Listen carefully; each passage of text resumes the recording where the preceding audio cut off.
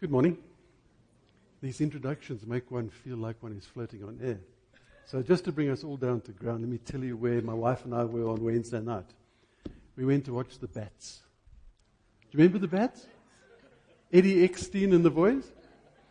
Singing all those songs from the 60s and from my wed youth and all that. And I was telling him to go it. It was wonderful.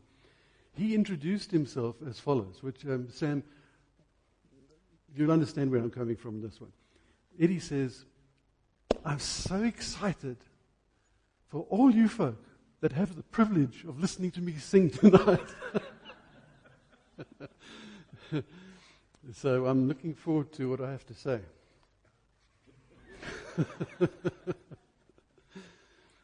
I want to teach on revival. It's a word that's often used and seldom understood. I don't claim to understand it fully, but I've read a lot and I've studied a lot. And I've had glimpses and tastes of genuine revival, enough to be able to say, oh God, if this is what it is, bring it on. And I want to share with you some of the things that I've learned from the Word and from the records of the revivals of the past. So let me just get a quick reality check. How many of you folk have heard of the great Azusa revival? Now that means stick your hand up. Okay. And what about the Welsh revival? Another famous one. How about Toronto? Brownsville? Lakeland? Now there's a tremendous amount of debate over the years about which of these revivals were genuine works of God, which of them were false, which of them started in the spirit and ended in the flesh, and so on and so forth. And I'm not going to get into that debate at all. Because I think a more important question is to join the debate of the people who are saying, is there going to be a Holy Spirit, earth-shaking, Jesus-honoring, Bible-based revival in our time? That's the important question. Because it's this time that we are saved for. It's this time we are living in. It's this time when we need to respond. So again, I want to see a genuine show of hands. Don't stick your hand up because this is the thing you do. Do you believe that you will see revival in your day? Because I passionately do. I fervently do. 7 years ago in our church, the village church in Lone Hill, in fact, Pastor Sam was one of the people who spoke into it. There were two others. And then there was confirmation after confirmation after confirmation that God was going to send revival. So we started immediately doing the only thing you actually can do from the human perspective. And we called people together and we started to pray every Monday night. That was 7 years ago. There are 20 people that every Monday night, barring something catastrophic, 20 people meet there. We meet and we cry out to God every week, and we've been doing that for 7 years because we believe that we will still be praying when it comes. For His word is true. And we can trust Him and believe Him for that. I want to focus on Isaiah 61 today. I want to take it as a template for the great revival that I believe is imminent. And I do believe it's imminent. I believe it's knocking on the door, honestly. About to come. And I also want to describe two revivals from the past and then draw valuable lessons out of that. Things that we can learn from that. Because by looking back and measuring that against the truth of the Scripture, we can see the application of those scriptural principles as they play out in real life, and we can learn a lot from that. This morning I want to showcase a revival which happened in 1966 in our own country, in the heartland of Zululand, known normally as the Kwasizabantu revival. How many of you have heard of that? Well, those who haven't, you're in to hear something which was remarkable right on our doorstep and not that long ago. And the people that were involved are still there in Kwasizabantu. And then tonight I want to talk about the Hebrides revival of 1949. How many of you have heard of the Hebrides revival, also called the Lewis Awakening? Oh, wow. This has got to be one of the most outstanding revivals of all time. Yet so few people know about it. So it'll be a tremendous pleasure tonight to tell you about that and to play some recordings of the actual man who was there. And you can hear the passion in his voice as he talks about what God did. Okay, in Isaiah 61, verses 1 and 2, you know the passage well. I see you've actually got it up on your wall there, quoting from Luke. This is what Jesus quoted from. He unrolled the scroll of Isaiah when he started his ministry. And this is his statement of his ministry into the world. So let me read it to you. Isaiah 61, verses 1 and 2. The Spirit of the Sovereign Lord is on me, because the Lord has anointed me to preach good news to the poor. He has sent me to bind up the brokenhearted, to proclaim freedom for captives, and release for prisoners, also recovery of sight for the blind is in there, and to proclaim the year of the Lord's favor. And he stopped there. If you're reading Isaiah, if you're following along in Isaiah, you see that's halfway through a verse. He stopped there, rolled up the scroll and said, today this has come true in your presence. He spoke about the first part because the ministry of the Lord Jesus Christ was not to bring judgment, but to bring life. He said, I have not come to judge, but I've come to save. So his entire ministry was to proclaim the acceptable day of the Lord's favor. He was saying, the day of God's favor is here. Here I am. I've come to bring favor. But when he comes again, and I truly suspect also that that will be in the lifetime of many who sit here today, then it's a different story. Then it's come to judge the living and the dead and to create a new heaven, earth, and to bring in his glory into this cosmos. And there will be judgment then. We, the church, his body, stand between his first coming and his second coming. Yet it's his Spirit that courses through his body, the church. And we have a twofold message. We proclaim the day of the Lord's favor, but we also proclaim the great and terrible day of the Lord, which you'll see is verses 2 and 3. It goes on and says, and the day of vengeance of our God. But we also go on and proclaim, and to comfort all who mourn, and to provide for those who grieve in Zion, and to bestow on them a crown of beauty instead of ashes, and the oil of gladness and joy instead of mourning, and the garment of praise instead of a spirit of despair. And they will be called oaks of righteousness, a planting of the Lord for the display of his splendor. Wow, we the church have a twofold trumpet to blast. And it says, Jesus has come and he has brought salvation in his name. But he is coming again, and he will bring judgment. Become right with him. To the world we say, bow your knee before the coming king. To the church we say, be comforted and put on oil and joy instead of mourning. Put on a garment of praise, for your king is coming. Verse 4 I'll come to later, because verse 4 is the revival template that I want to teach on this morning. But first I must answer two important questions before I can deal with the template for revival. Two questions have to be asked, and I'll attempt to answer. The first is, well, what actually is revival? Now, we talk about revival, but what actually is it? And secondly, why do we need it? What is it? And question 2, why do we need revival? Hey, aren't things okay as they are? Why do we need it? So first let me tell you what I believe it is not. Always good to start with the not, and then we'll go to what it is. What revival is not, it's not a special rally. That's just part of our vocabulary sometimes. Some of the words we use, we'll be having a revival on Friday and Saturday and Sunday and Monday. That's not revival. Revival is not something which we put on a calendar and schedule. That's just vocabulary which is used in some denominations and churches and by some preachers and pastors and so on. That's not revival. It's not even a special period of growth and health. You say, wow, our church is really in revival. What do you mean? Well, it's going so well. The numbers are increasing and God's blessing is there. And, we really sensed his presence last Sunday. Not so much the Sunday before that. And we're really hoping for next Sunday.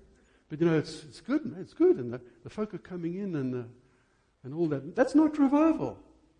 That's not even close to revival. That's just health. And we should be in church health all the time, shouldn't we? Thirdly, it's not hype and drama. It's not a show and tell of what the Holy Spirit is doing in His church. Whoa! You've got to come to our meeting, brother. You should see, God is doing these incredible things. That's not revival. Revival is not a show and tell. That's for kindergarten kids. Revival is so much more than that. So much more than all of these things. Let me tell you what it is, as drawn from the people who have experienced revival over the hundreds of years and have left the record for us. Revival is a sudden and sovereign move of God. You cannot plan for it. You cannot bring it on. You can pray for it. You can expect. You can cry out with all your heart for revival, but you cannot say, tomorrow revival will come. For God decides when He's going to come in revival, and He comes suddenly. Suddenly. Look at the book of Acts. And they were praying. And they were in the upper room. And they were doing what Jesus said they should do. And they were waiting. And their hearts were full of expectation. And then it says, and suddenly there was the sound of a great and mighty wind. And the place shook, and tongues of fire appeared on the 120 people. Revival came. The first revival, vive, life, giving life, not to the world, but to the church, so that the church can minister life to the world. Secondly, it's a visitation from God. If you come along tonight, I'll play you some clips of the man who was right in the heart of the Hebrides revival, Duncan Campbell. And his word for it was, and he had this broad Scottish accent, which I won't even try and imitate, when God stepped down. He kept speaking about it. He said, and this is what happened, this and this, and then God stepped down. Suddenly, mightily, wonderfully, God stepped down. Thirdly, it's an acute and sustained church-wide and often countrywide, nationwide sense of the presence of God. Have you sensed the presence of God in a service? Yeah, surely. Surely there have been times where you've sat and said, this place is almost thick with the presence of God.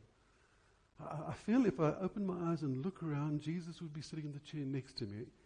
He's that close. You've had those experiences?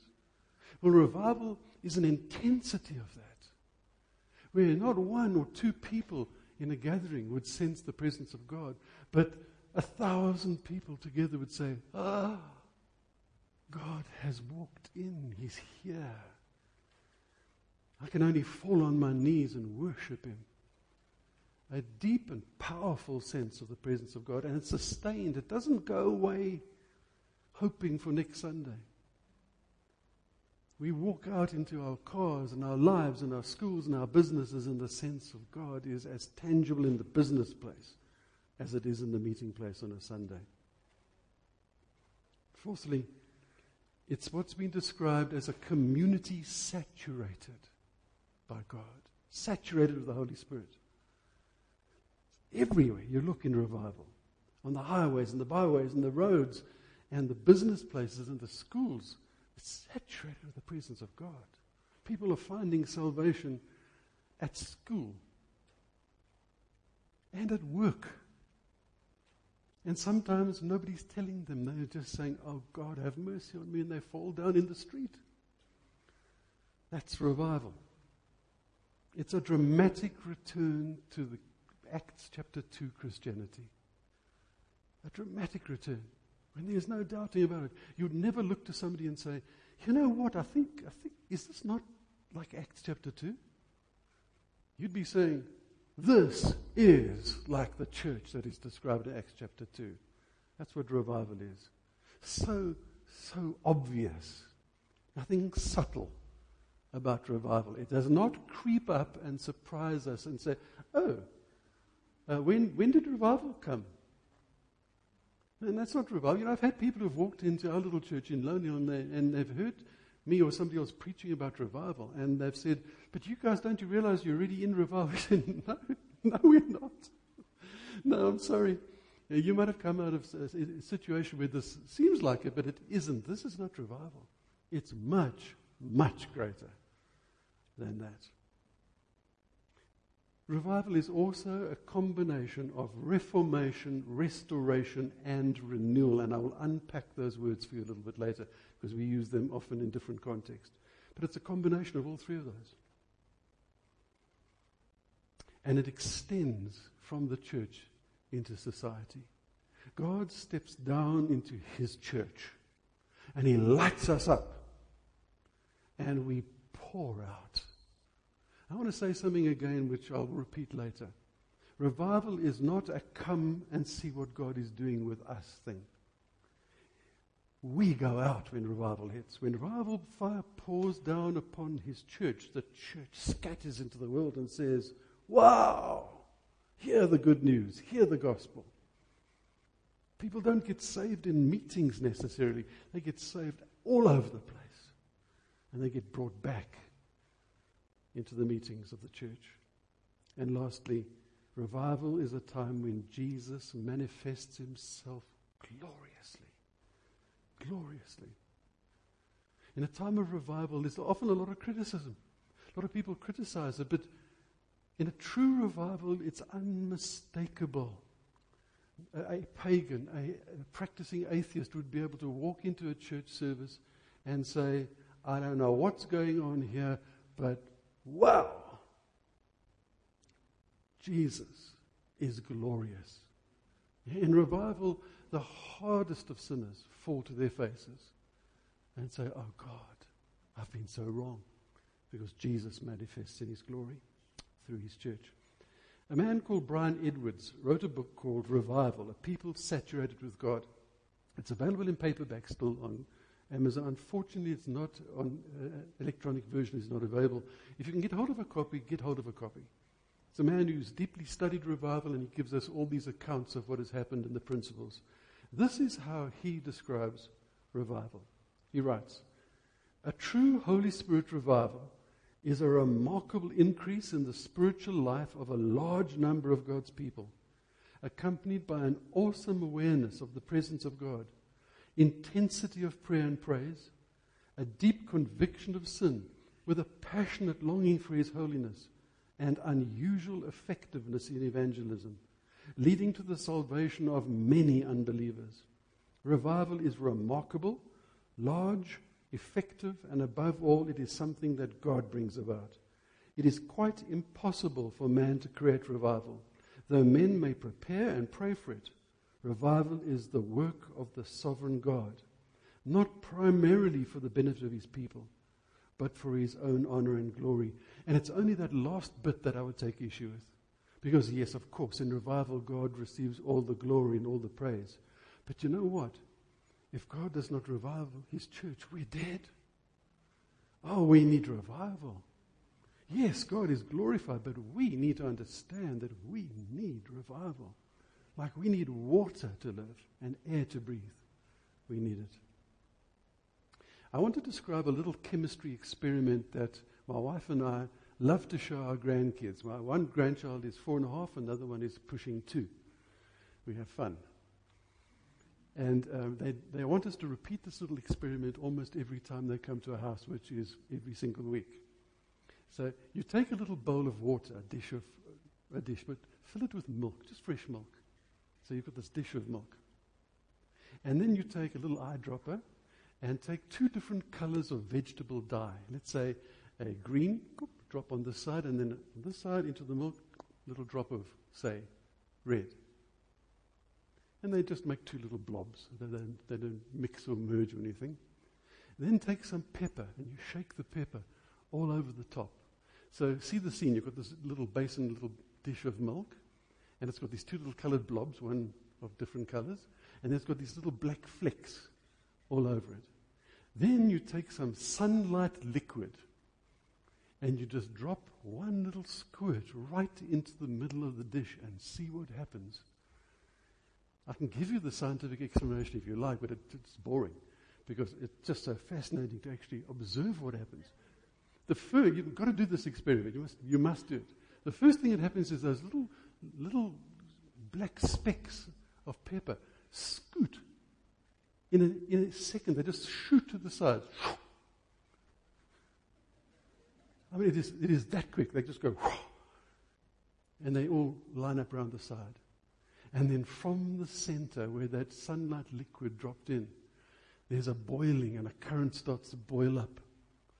And it comes up and outwards, up and outwards, up and outwards. As it does, it takes those two colors and starts to swirl them and mix them until you've got these glorious mixings of these colors, and it goes on and on and on. You think, when is this going to stop?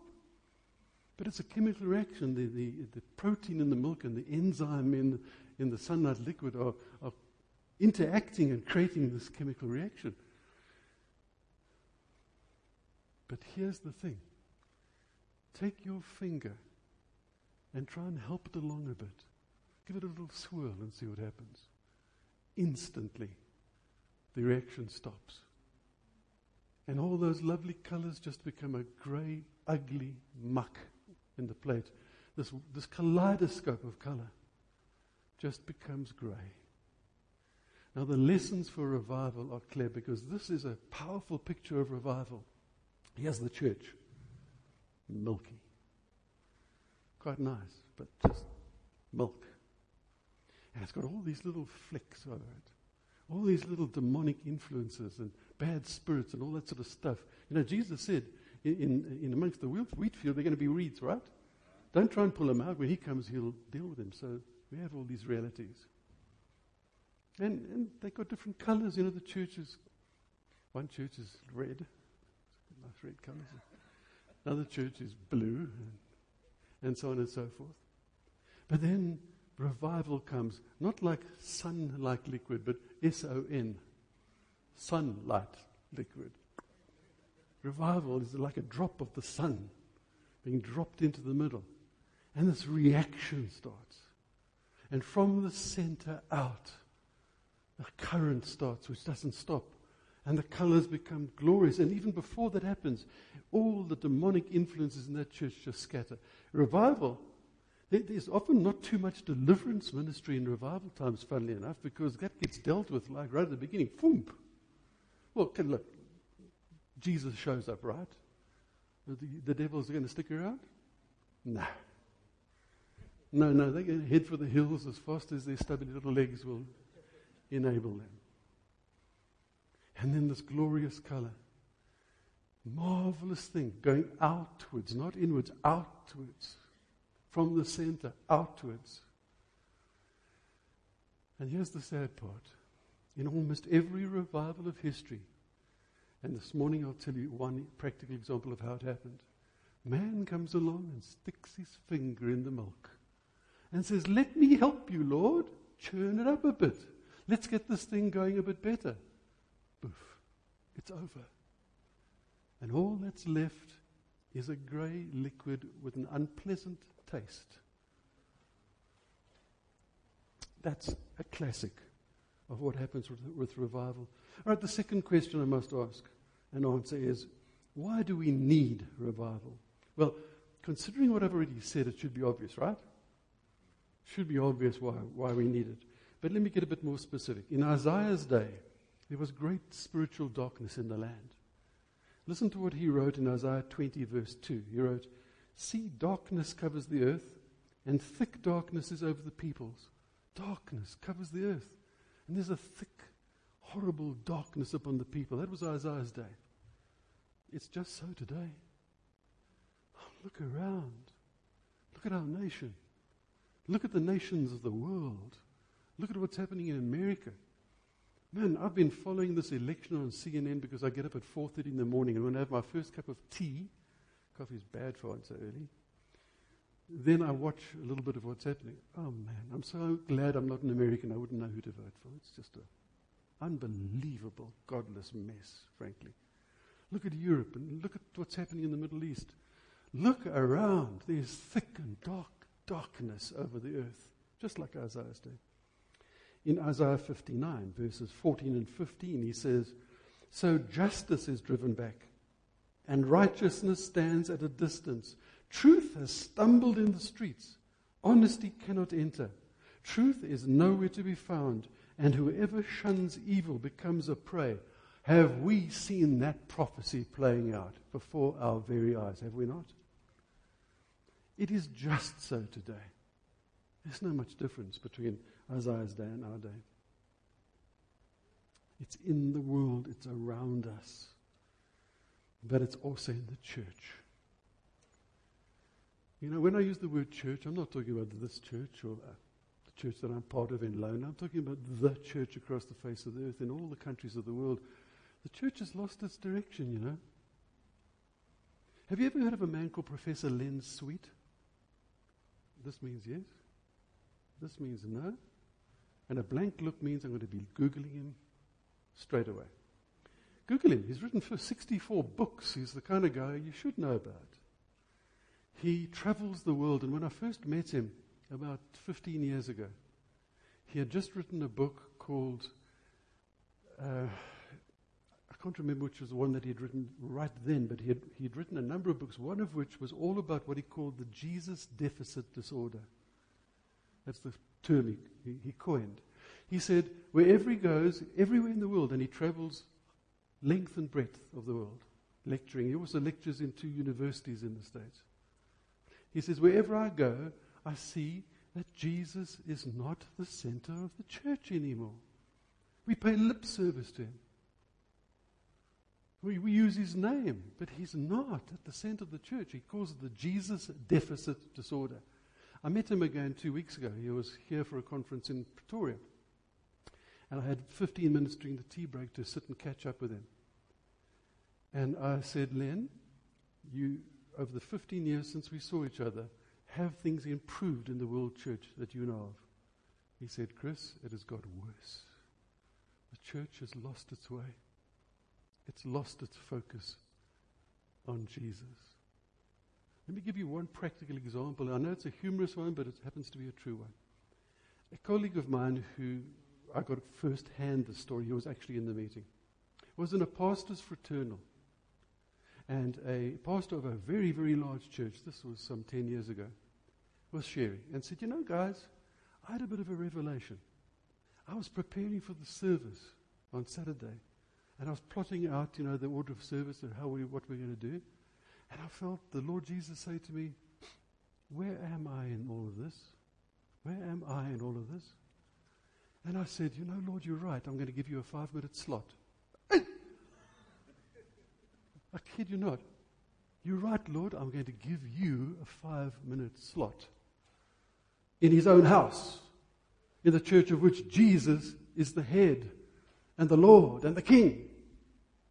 The church has lost its way. It's lost its focus on Jesus. I need to spell this out for what it means to be Jesus-centered, though, because, again, it's so easy to use the word. You know, be Jesus-centered, what does it mean?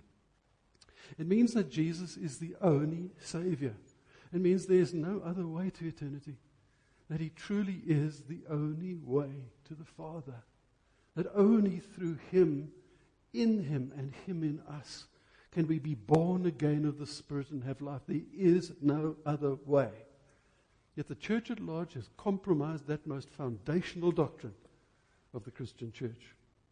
Secondly, Jesus is the effective head and Lord of our church. He's not just an absent figurehead. He's the one that the leaders should be consulting, elevating, giving honor and glory to, basing their leadership styles, the church programs, and everything on what Jesus did, what Jesus said, and what Jesus has revealed to us of the fullness of the triune God in the fullness of the Scripture. Short of that, he's not the effective head of his church. Jesus, to be Jesus-centered, Jesus must be our model for life and ministry. You know, I speak to conservative brothers, and they'll say, yeah, no, he's our model. I say, what do you mean by that?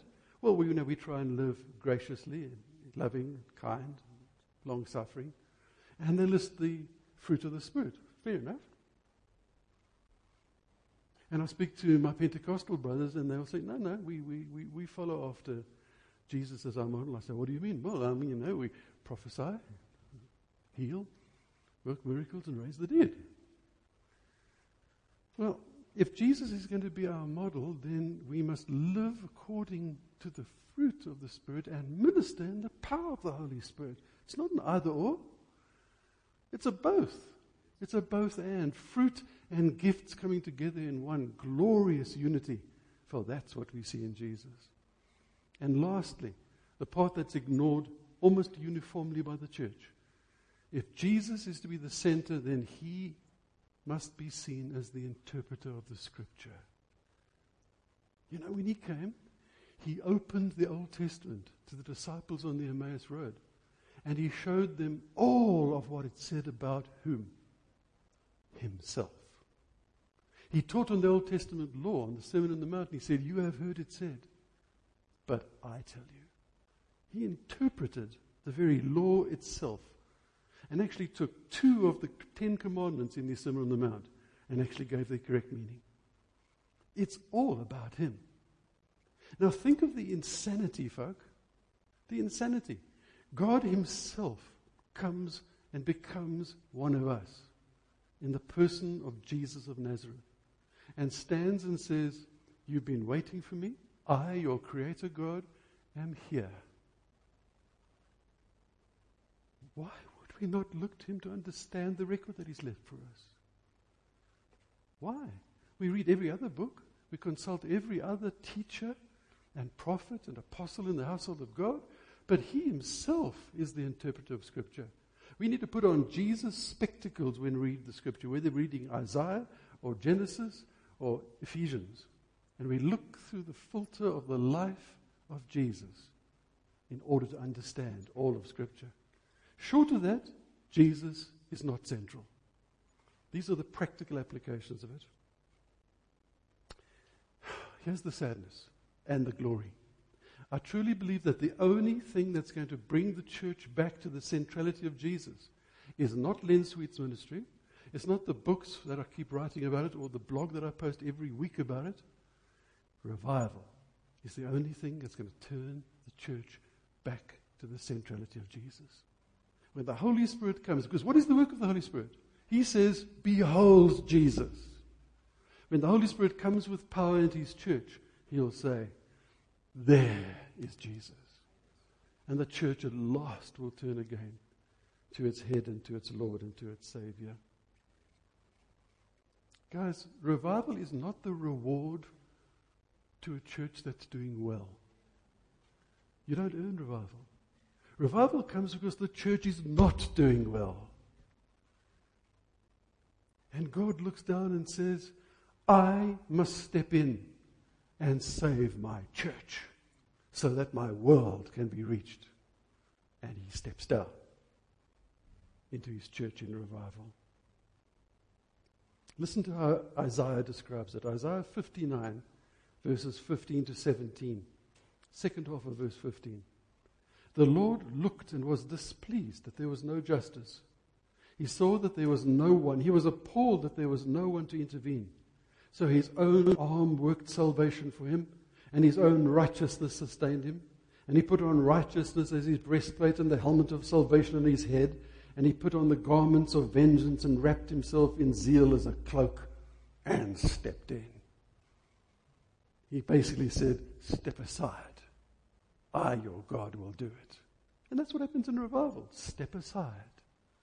I, your God, will do it. This is the essence of revival. Okay, as promised, and by the way, your man at the back very kindly said that he'd hold up a sign saying 30 minutes up. I said, don't worry, I'll stop myself after an hour and a half, but please, sir, give me the, if I have the gift of continuance, okay. Let me tell you about the Kwasizabantu revival of 1966 as a demonstration of what actually happened in our country, which embodies a lot of what I've just been talking about. It actually didn't occur at Kwasizabantu. It occurred about 25 odd kilometers to the north in Zululand, in a place called Mapumulu. Kwasizabantu came a little bit later, and that's quite significant, but I'll explain why it's significant. The man concerned was a man called Erno Stuygen. Erno Stuygen was a Lutheran minister, born in South Africa, but of Lutheran parents and German descent. And he and about 12 others went into Zululand to try and save the Zulu nation.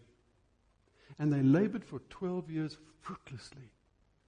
They couldn't make a breakthrough. They couldn't. It was impossible. They tried everything in their own power. With such earnestness, they could not break through.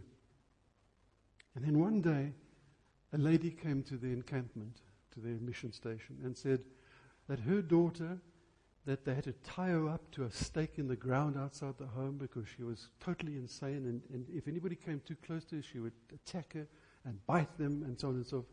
If they could come and free her daughter, she would believe in this Jesus that they were proclaiming, this God they were proclaiming. So they wrapped themselves in zeal, and they said, this we can do. For 2 weeks they ministered to that girl. They brought her, they untied her, and she went totally maniacal. They tied her up again. They brought her into the mission statement. They prayed for her 24/7. They prayed. Nothing. It was a total and absolute failure. And after 2 weeks, they had to go back to the woman and say, I'm sorry. The woman said, so your God isn't real, huh? Ernest Steichen, who's still around, records in a video presentation he made fairly recently that they were devastated. And it drove them to conduct a Bible study. So he called his little missionaries together and he said, right, twice a day now, we're going to sit and we're going to study the book of Acts to try and find out what is it that happened there that's not happening now. Why did they have power and we don't? Why can't this happen in our day? And they started to study. After several days of this, one of the young women in the team suddenly cried out, and she used these words exactly. Oh, revive your work, O God, revive your work, O God. And this was the significant moment when a person from their heart cried out, oh, God, revive your work. Lord, I can't do it. We can't do it. Oh, God, revive your work. They followed 10 days of conviction. That team were on their knees for the next 10 days because one after one they were convinced and convicted of their own sin, their own fallibility, their own lack of righteousness, their own lack of standing with God because they had not surrendered to Jesus. They were religious people. And I believe in those 10 days they got born again. Something radical happened. But for 10 days they agonized before God. And then Erno recalls, he says, as in the time of Acts there came a sound of a great wind. There was no wind, but the sound of the wind came and shook their mission station. And his words were, everyone was conscious of the presence of God. All we could see and do was to bow down and worship the God of heaven.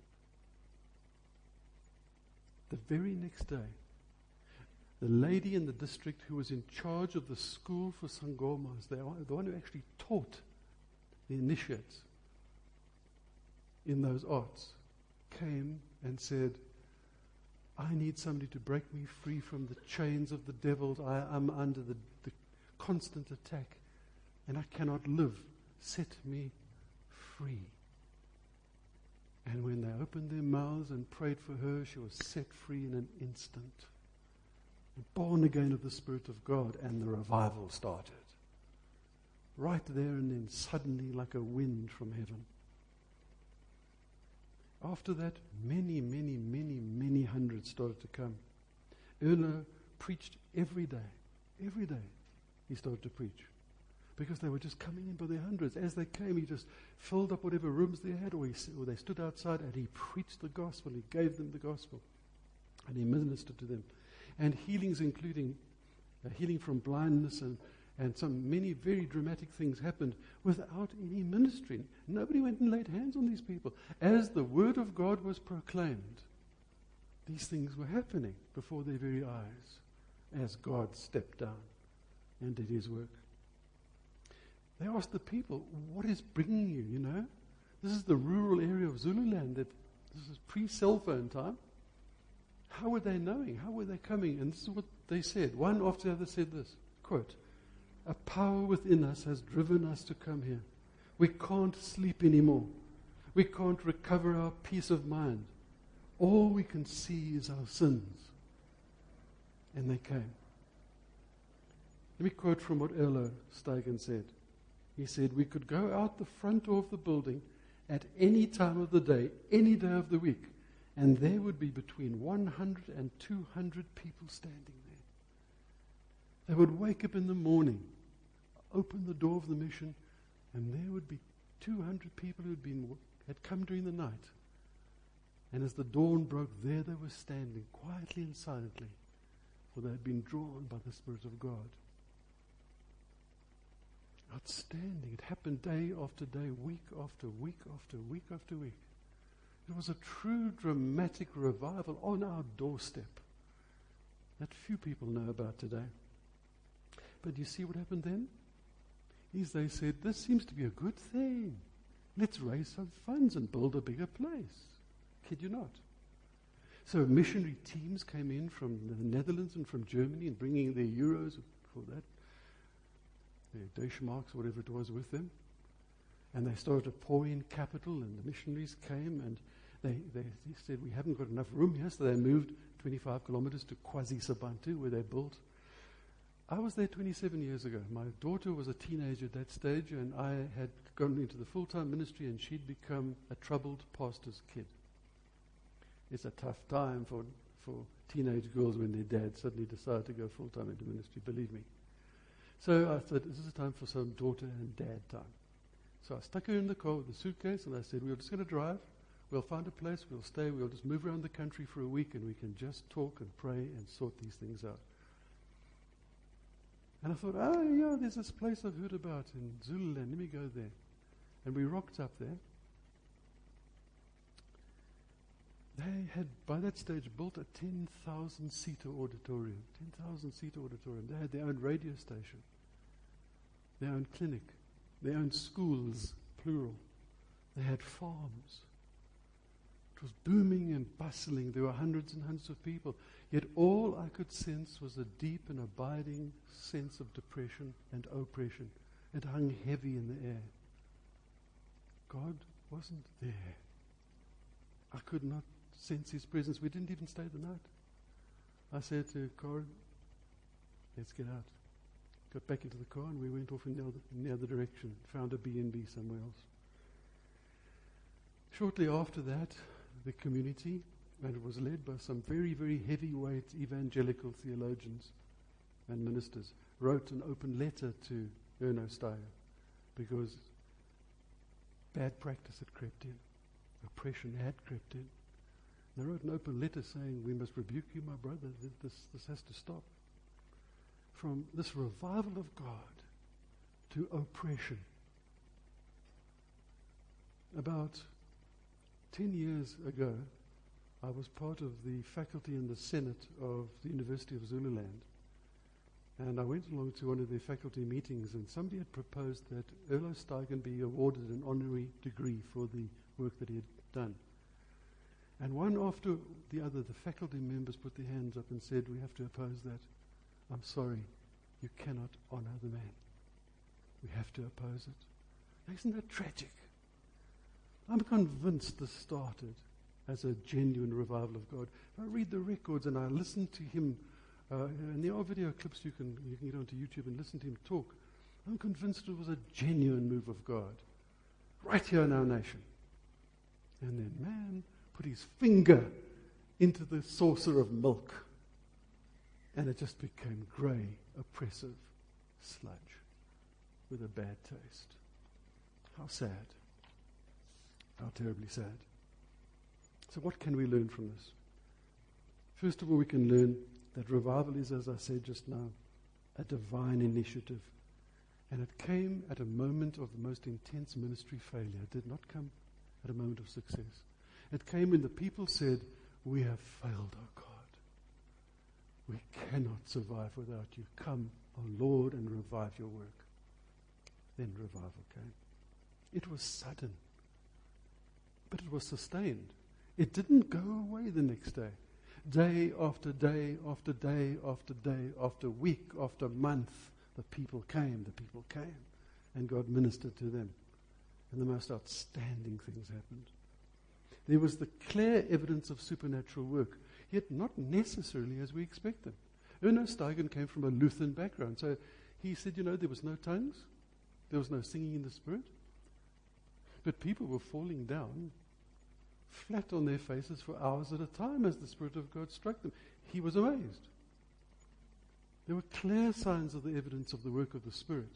The blind were seeing, but not the way that we necessarily think it should happen.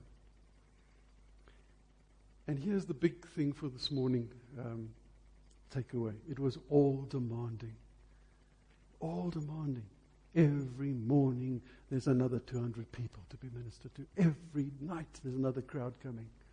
Day after day he stood and preached and preached and preached. And his people ministered and ministered and ministered and ministered. Week after week and month after month. All demanding. And the last lesson, don't put your fingers into the work of God, because it will stop. And what is left is a bad thing, not a good thing. How am I doing for time? Can I go on?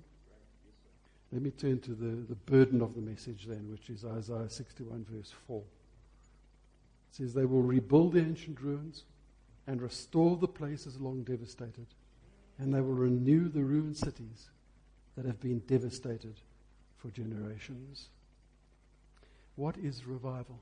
What can we expect in this great revival that I believe is knocking at the door? First of all, reformation. Reformation of the church happens when God steps into it. There's a move around at the moment, it's called the New Apostolic Reformation. I'm not talking about that. I've got some huge reserve about that. I've got some serious questions about any structure. I've got questions about any structured attempt to try and bring the church into structure and reformation, because this is an act of God, not of men. It's not a solution to disunity. I believe that a Holy Spirit-inspired reformation is very much going to be very much like the internet. If you had to draw a picture of the internet, you'd see all these service providers and these hubs, and everything gets networked. When the Spirit of God comes in revival, pastors get networked, churches get networked. They just start to connect because God's doing it. And you don't need people fronting around calling themselves apostles or whatever. God's there. And He networks. He orchestrates the Reformation. You know why? Because when God pours out His Spirit, the very demands of the ministry that brings about demands networking. If you look at all the great revivals of the past, the Welsh revival, the Hebrides revival, there was so much on the go that all the other pastors in the areas, the ones that were of men and women of good standing with God, they immediately came along to Duncan Campbell and said, how can we help? So the German Lutherans were coming and the Methodists were coming and whatever, they just came and said, we want to help you because God is doing something here. That's how it actually is going to happen, I believe. Because it's too great for an individual. It's too great for one local church. It's a work of God. Secondly, true revival is going to bring a restoration. Restoration of the household of God, the church. So that it comes back to the divine pattern of the early church that we see and read about in the book of Acts and in Paul's writings. The church has been dominated for too long by one-man ministries. The great man of God. I am the man of God. Step aside. I have the word of revelation and the oracles, and I hold the purse strings as well. Time is over for that. When revival comes, it's no longer the man of God. It's God's man and God's woman who rise up. Team becomes all important. Everybody moves together. Every gift comes together. The body reticulates itself into this wonderful, working, restored whole. The church in revival, true revival, stops becoming a watch us what we do thing. It stops becoming a show and tell. If you see show and tell churches, they're not in revival. I would doubt very much if there's any genuine revival there. Because revival is a going, not a coming. You don't go and put on TV programs about let everybody see what's happening in your church. You go out and you influence the other churches and the world. You just go out and you give freely, freely, freely of what God is doing.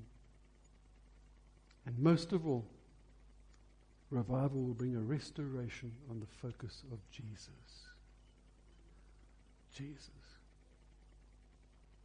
You can be blessed that your pastor has got a bee in his bonnet and it's buzzing the word Jesus. Jesus, Jesus, Jesus, Jesus, because that is a foretelling of revival. When Jesus is lifted up, he said, I will draw all men to myself. With revival comes the restoration of the centrality of Jesus. And the third component is what we normally understand as revival, the great outpouring of the Spirit of God, which I've been describing up till now. The revival that's coming to the door will not just be a restoration. It will not just be a renewal movement like we've seen in the past. It will not even just be a great signs and wonders thing. It will be all three. Restoration, renewal, revival, all together. And it will be a Jesus revival. A real Jesus revival. A Jesus revival. Guys, let me close with a challenge to you and to me at a personal level. What can we expect personally? Not if revival comes, but when it comes. Well, firstly, it will be emotionally volatile. Your emotions will go up and down and you'll be saying, whoa, what's happening here? It will be emotionally challenging. You cannot stand in the presence of God and say, this is nice. Oh, this is so nice. It'll be messy. And it'll be spontaneous. Meetings that were scheduled to start at 9:15 and end at 11:15 will go until noon, and 3 in the afternoon, and 6 at night, and midnight. That's what happens. It will not be within your ability to control. Did you know there was another revival in Wellington area? Did you know that? And the key players were 2 men, Andrew Murray Sr. and Andrew Murray Jr. And in Franschhoek, this tiny little beautiful place of Franschhoek in the Western Cape, a genuine, wonderful revival broke out. Guess where? Dutch Reformed Church, guys. That's where revival came. And there's a record of Andrew Murray Sr. He's in the main auditorium, and there's a whole bunch of people off to another room, and they're praying, and it's become a red-hot, fiery prayer meeting. And he runs in there, and he says, stop this disorderly. I am your pastor. Nothing happened. He said, you must listen to me. Stop. And they just went on praying. And a deacon came up to him and very wisely said, Reverend, best let God do what he's doing. And revival came to Wellington, and Worcester, and Franschhoek. And it changed a lot of the Dutch Reformed Church, was radically changed by that. It'll call for humility and transparency, because your sin and my sin will be surfaced, float to the top of the milk, and we'll have to deal with it, often publicly. We'll have to deal with the things that God is dealing with. That's what happens in revival. It will demand our time and our energy. It will be all-consuming, but it will be glorious. Glorious. What would you do in order to have the privilege of standing in the midst of a genuine, wonderful, authentic move of God? It'll be glorious. And it'll be the only hope for our country and our church and our world. The only hope. I want to show you a brief video. It's about 8 minutes. It's just of a couple of men speaking. You see some pictures of them, but it's just a video of, it's an audio track really. But I want you to hear these men. One of them is the man I'll be speaking about tonight from the Hebrides revival, Duncan Campbell. I want you to hear the passion in their voices as they talk about what God has done, and then I'll close with a personal word of challenge.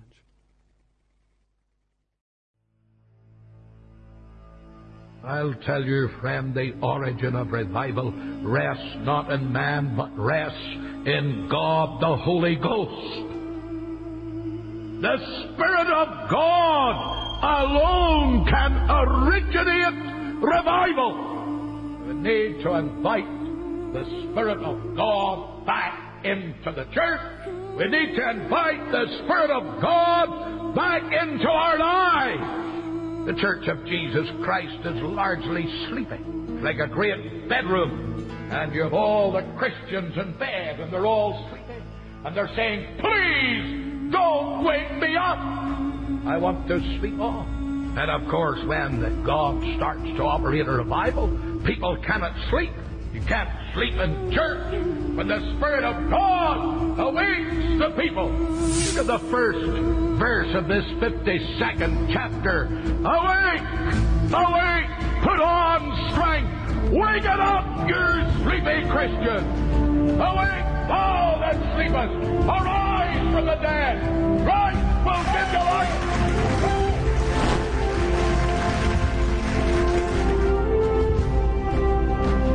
Why should a person embrace death with Christ? Why should a person be willing to go in identification down to the cross and into the tomb and up again? I'll tell you why. Because it's the only way that God can get glory out of a human being. When God stepped down, suddenly, men and women all over the parish were gripped by the fear of God. The Holy Spirit began to move among the people. What was that? Revival. Revival. Not an evangelist. Not a special effort. Not anything at all organized on the basis of human endeavor. But an awareness of God that gripped the whole community, so much so that work stopped. And the minister, writing about what happened on the following morning, said this: you met God on meadow and moorland. You met him in the homes of the people. God seemed to be everywhere. The praying and the meetings continued for several months, until one night a very remarkable thing happened. They're kneeling among straw in the barn, when suddenly one young man rose and read part of Psalm 24. Who shall ascend the hill of God? Who shall stand in his holy place? He that hath clean hands and a pure heart, who hath not lifted up his soul to vanity, nor sworn deceitfully, he shall receive the blessing of the Lord. And he shut his Bible, and then looking down at the minister and at the other men who were kneeling there, he began to pray. God, are my hands clean? Is my heart pure? And that dear man got no further. He fell on his knees, and then on his face among the straw. And he prayed, and prayed again. I'm standing beside him for about 5 minutes, and then the door of the church opened, and the session clerk came in. Mr. Campbell, something wonderful has happened. Revival has broken out. Will you come to the door and see the crowd that's here? 11 o'clock, Matthew, 11 o'clock. And I went to the door, and there must have been a congregation of between 600 and 700 people gathered round the church. And in the midst of it, I could hear the cry of the penitent. I could hear men crying to God for mercy. And within a matter of minutes, the church was crowded at 11:45. Now, where did the people come from? How did they know that a meeting was in progress in the church? Well, I cannot tell you. But I know this, that from village and hamlet, the people came. Were you to ask some of them today, what was it that moved you? They couldn't tell you. Only that they were moved by a power that they could not explain. And the power was such as to give them to understand and see that they were hell-deserving sinners. And of course, the only place they could think of where they might find help was at the church. I endeavored to get up into the pulpit. I found the way blocked with young people who had been at the dance. When I went into the pulpit, I found a young woman, a graduate of Aberdeen University, who was at the dance. And she's lying on the floor of the pulpit crying, "Is there mercy for me? Is there mercy for me? Is there mercy for me?" God was at work. Whenever there was a time God's people needed to be awakened, it is today. The Spirit of God operates by awaking people. And then when they're awakened, when God's people are awakened, this fire of prayer starts to burn. There's nothing so dead as a dead prayer meeting. There's nothing more alive than a live prayer meeting. You want to feel life in your soul, then get into an old-fashioned, white-hot prayer meeting where men are praying, and they're not stringing sentences together, and they're not saying the old things that you're sick hearing in prayer meetings. Oh no, they're praying, they're pleading with God, they're crying to God. Sometimes it's a groan, sometimes it's a tear, sometimes it's a broken sentence, sometimes it's a sigh, but it's prayer. All true passion is born out of anguish. All true passion for Christ comes out of a baptism of anguish. Folks, I'm going to tell you something. Out of this baptism of anguish comes a marvelous thing that happens to those willing to submit to it. A marvelous thing. It's the instant, prompt knowing of God's voice. Instant. Now see, if you don't have a history of prayer, if you don't have this willingness to share God's heart, you get it by asking Him for it. He said, I'll give. I'm more willing to give you are to receive. This is something you ask. Oh God, I want to step out now and I want to know your heart. I'm going to say to you, dear friend, if you're out here without Christ, you come to Jesus Christ and serve Him as long as you live, whether you go to hell at the end of the way, because He's worthy. I say to you, Christian friend, you come to the cross and join Him in union in death and enter into all the meaning of death to self in order that He can have glory. There are numbers among us that are changing, and they don't know it. You've lost your fight. That's all the devil wants to do, is get the fight out of you and kill it. So you won't labor in prayer anymore. You won't weep before God anymore. You can sit and watch television and your family go to hell. What is thunder and lightning? Well, according to the psalmist and according to the Bible everywhere, thunder and lightning are but a kind of indication of God's power. The God who said at the beginning, let there be light, and there was light. Well, now, He just gives you an indication of what His power is in the flash of the lightning, the roar of the thunder. These are but glimpses of God's might, God's power, God's eternal ability. Very well. A revival, I say, is just a kind of touch of His glory, a fleeting glimpse of something of what He is in and of Himself. And I'm emphasizing this, my dear friends, because you and I must come to realize that these things are possible, and these things are meant for us. We were never meant to be content with a little. We were never meant to be content with a little.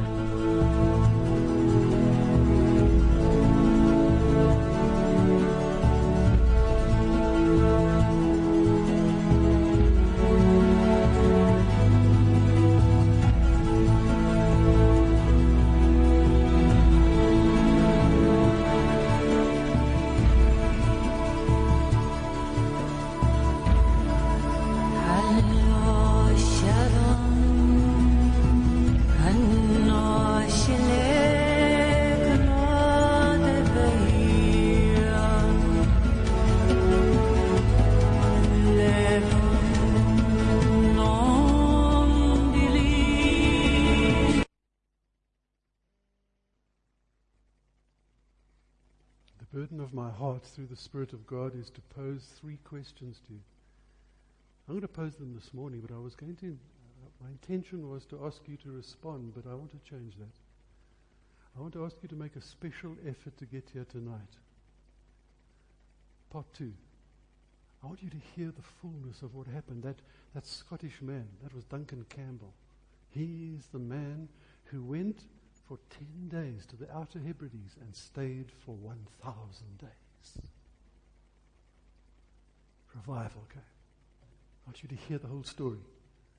And then tonight I'm going to repeat these 3 questions that I believe the Holy Spirit is posing to you, and to me. Let me pose them. Ask you to think and pray deeply about it. Move anything you have to. Come here tonight and respond. The questions are this. Question 1. Do you want revival? It's not a question from me. It's a question which I believe the Lord is posing to His church.